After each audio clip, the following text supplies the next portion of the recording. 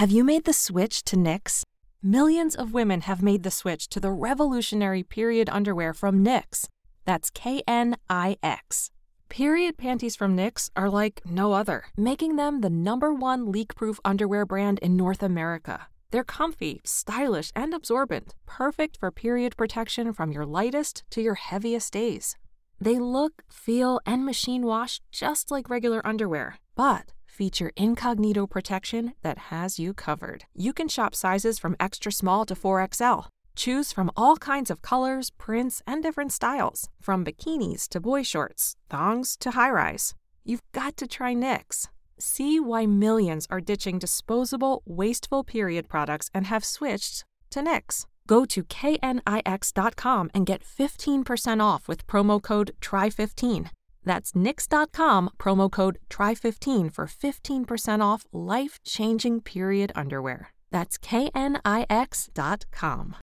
When you need mealtime inspiration, it's worth shopping Kroger, where you'll find over 30,000 mouth-watering choices that excite your inner foodie. And no matter what tasty choice you make, you'll enjoy our everyday low prices, plus extra ways to save, like digital coupons worth over $600 each week. You can also save up to $1 off per gallon at the pump with fuel points. More savings and more inspiring flavors make shopping Kroger worth it every time. Kroger, fresh for everyone. Fuel restrictions apply.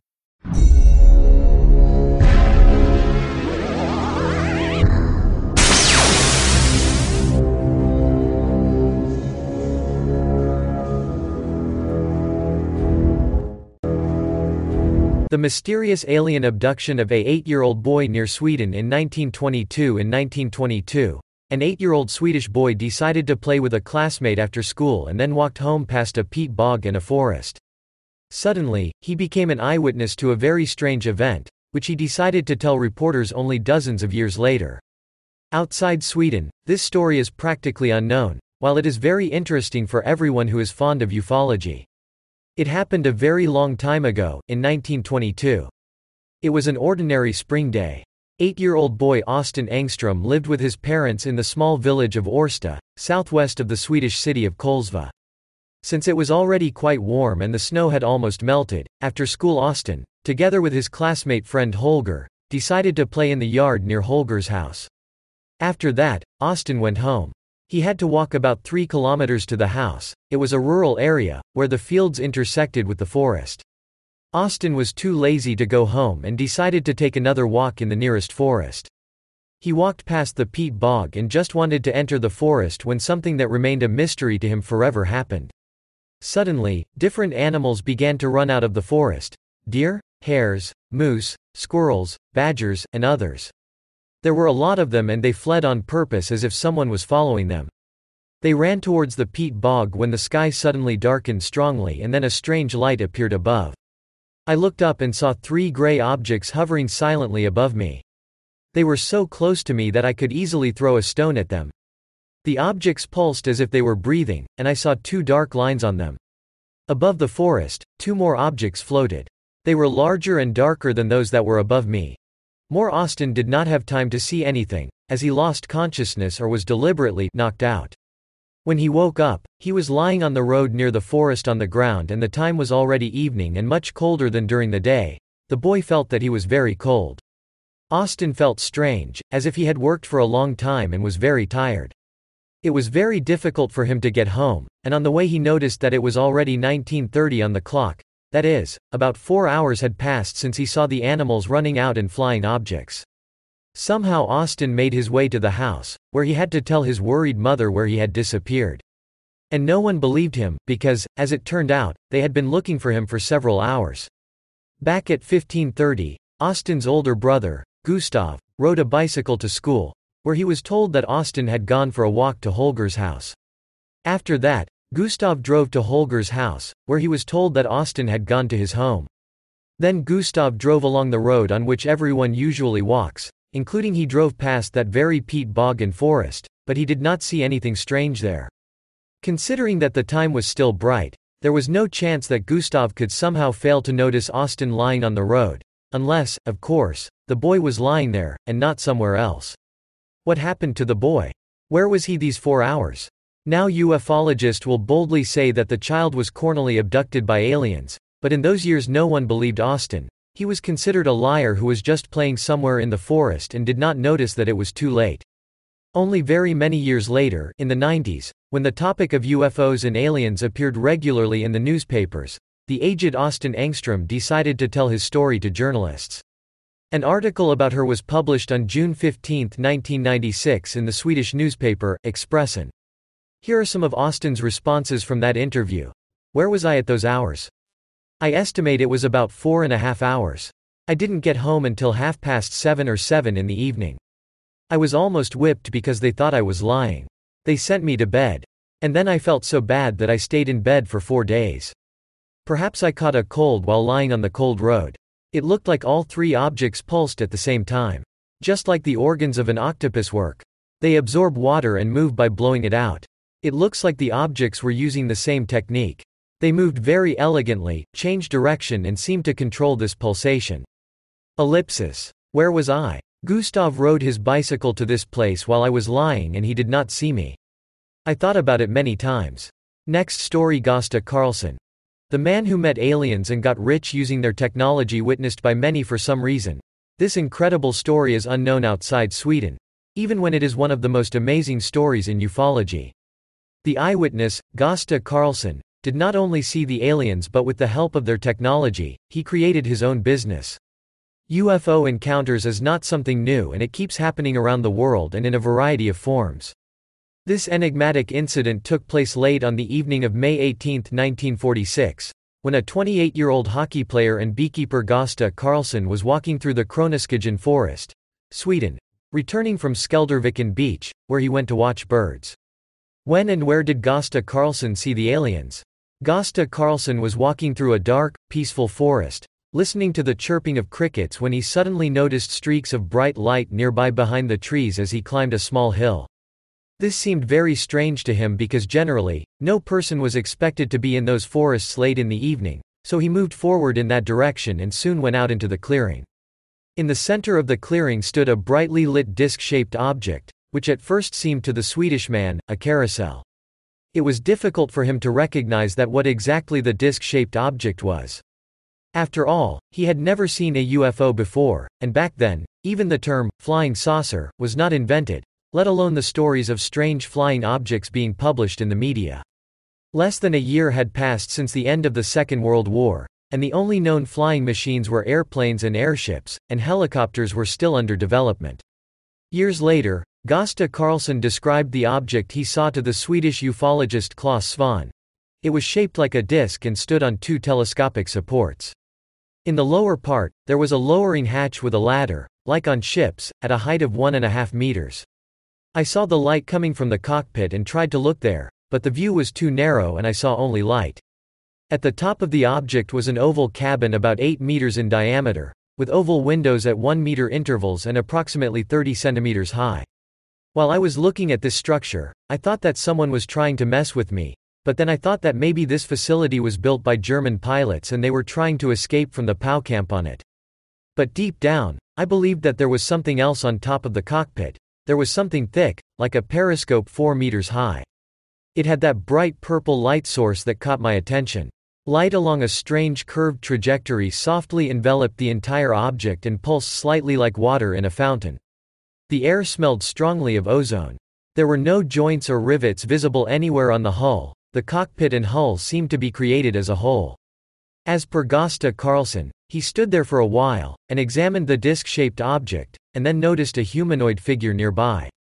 The stranger was dressed in a tight-fitted white suit with black boots and a belt, and a kind of camera was hanging around his neck.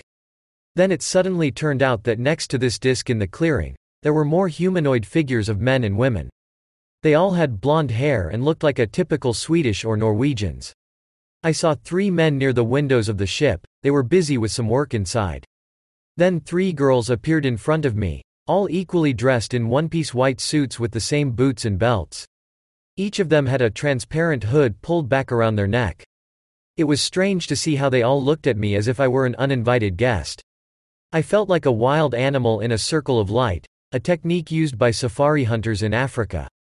Then a dark-haired girl came down the stairs from the ship. She had a bag in her hand, and then she began to distribute cups to all other men and women. They began to quit all work and began to drink from these cups. When I wanted to get closer to them, one of the men, who seemed to be acting as a guard, blocked my path, raising his hand as a stop sign. Everyone around me was looking at me with serious faces. Then I stepped back and everyone went back to their work and no one was looking at me. I felt a little depressed. Then Gösta Karlsson decided that he had already spent enough time in the clearing and walked away from there. As he walked through the woods, he got the impression that he was hallucinating. He returned to the beach where he came from, sat for a while on the shore, and then saw a bright red light from the side of the hill. At first I thought it was the moon that had risen, but then I realized that it was not so. Slowly and majestically, the heavy object was rising up and now I clearly saw that it was a flying ship. It made a sound like a vacuum cleaner motor. It is in a crown of red light, and at an altitude of 400 to 500 meters, it slowed down and began to sway. I noticed that its large periscope antenna had been removed and that the landing legs had been removed as well. It was foggy, but I could see everything well. Then the disc tilted, the red light became brighter and then began to blink strongly, turning into the purple light. It repeated this sequence thrice and then disappeared into the sky over Angelholm. I stayed in the dunes on the shore, shocked by what I saw. After the mysterious evening he has had, Gösta Karlsson returned home, and as soon as dawn broke, he again went into the forest to the same clearing. He found heavily crushed and burnt grass with imprints from the supports, and 2 more mugs from which the ship's crew drank, in the same clearing. There was still a fragrant yellowish liquid in them. He also found a gold ring and a transparent crystal rod engraved with symbols very similar to the Scandinavian runes. In subsequent years, he repeatedly showed these objects to other people but did not allow anyone to examine them and never gave the objects away for any analysis. He also stated that he used to return to the clearing with a device, measuring radiation, and there was a strong phono there. In the 1970s, a small monument kind of thing, dedicated to the very UFO that he saw was erected on the Gösta Karlsson glade. This happened after he told his story to the reporters in 1971 and it was published in Swedish newspapers. The monument still stands there to even this day. It depicts a disc on supports with a large antenna on top. But the story of Gösta Karlsson did not end there, it only became more curious. Claims that alien technology was being used to produce medicines in the 1970s, Gösta Karlsson suddenly became the director of wealthy pharmaceutical companies, Cernel and Allergan, and he himself claimed, the medicines created in the companies were based on the alien healing drink that Karlsson found in the cups left by aliens. Allegedly, these drugs slowed down aging, and therefore all the aliens he saw looked very young. Gösta Karlsson also stated that the aliens have allegedly solved all their life problems, and have turned their planet into paradise. Their average lifespan is 400 to 600 years. From where did he get this information is not known. In the 1990s, Gösta Karlsson was in close contact with the ufologist Klaus Swan, and in 1995 his book entitled, The Meeting in the Glade, was published. Although Karlsson and Swan became close friends and communicated a lot, the ufologist could not help but notice that there are many incomprehensible moments in Karlsson's history, as if the eyewitness had deliberately hidden something or distorted it. Even, when Gösta Karlsson was close with the ufologist Klaus Swan, he never showed Swan and his team his artifacts properly. He only showed them his artifacts briefly and did not let them have those artifacts in hands. He also did not allow Swan to delve into his personal archive, to look at the medical record and other details. When Karlsson grew old and settled in a nursing home, all of his archives and artifacts from his home were immediately transported to another home. In 2003, Karlsson died of a stroke and took all his secrets with him to his grave. Interestingly, his documents along with the artifacts have not yet been found.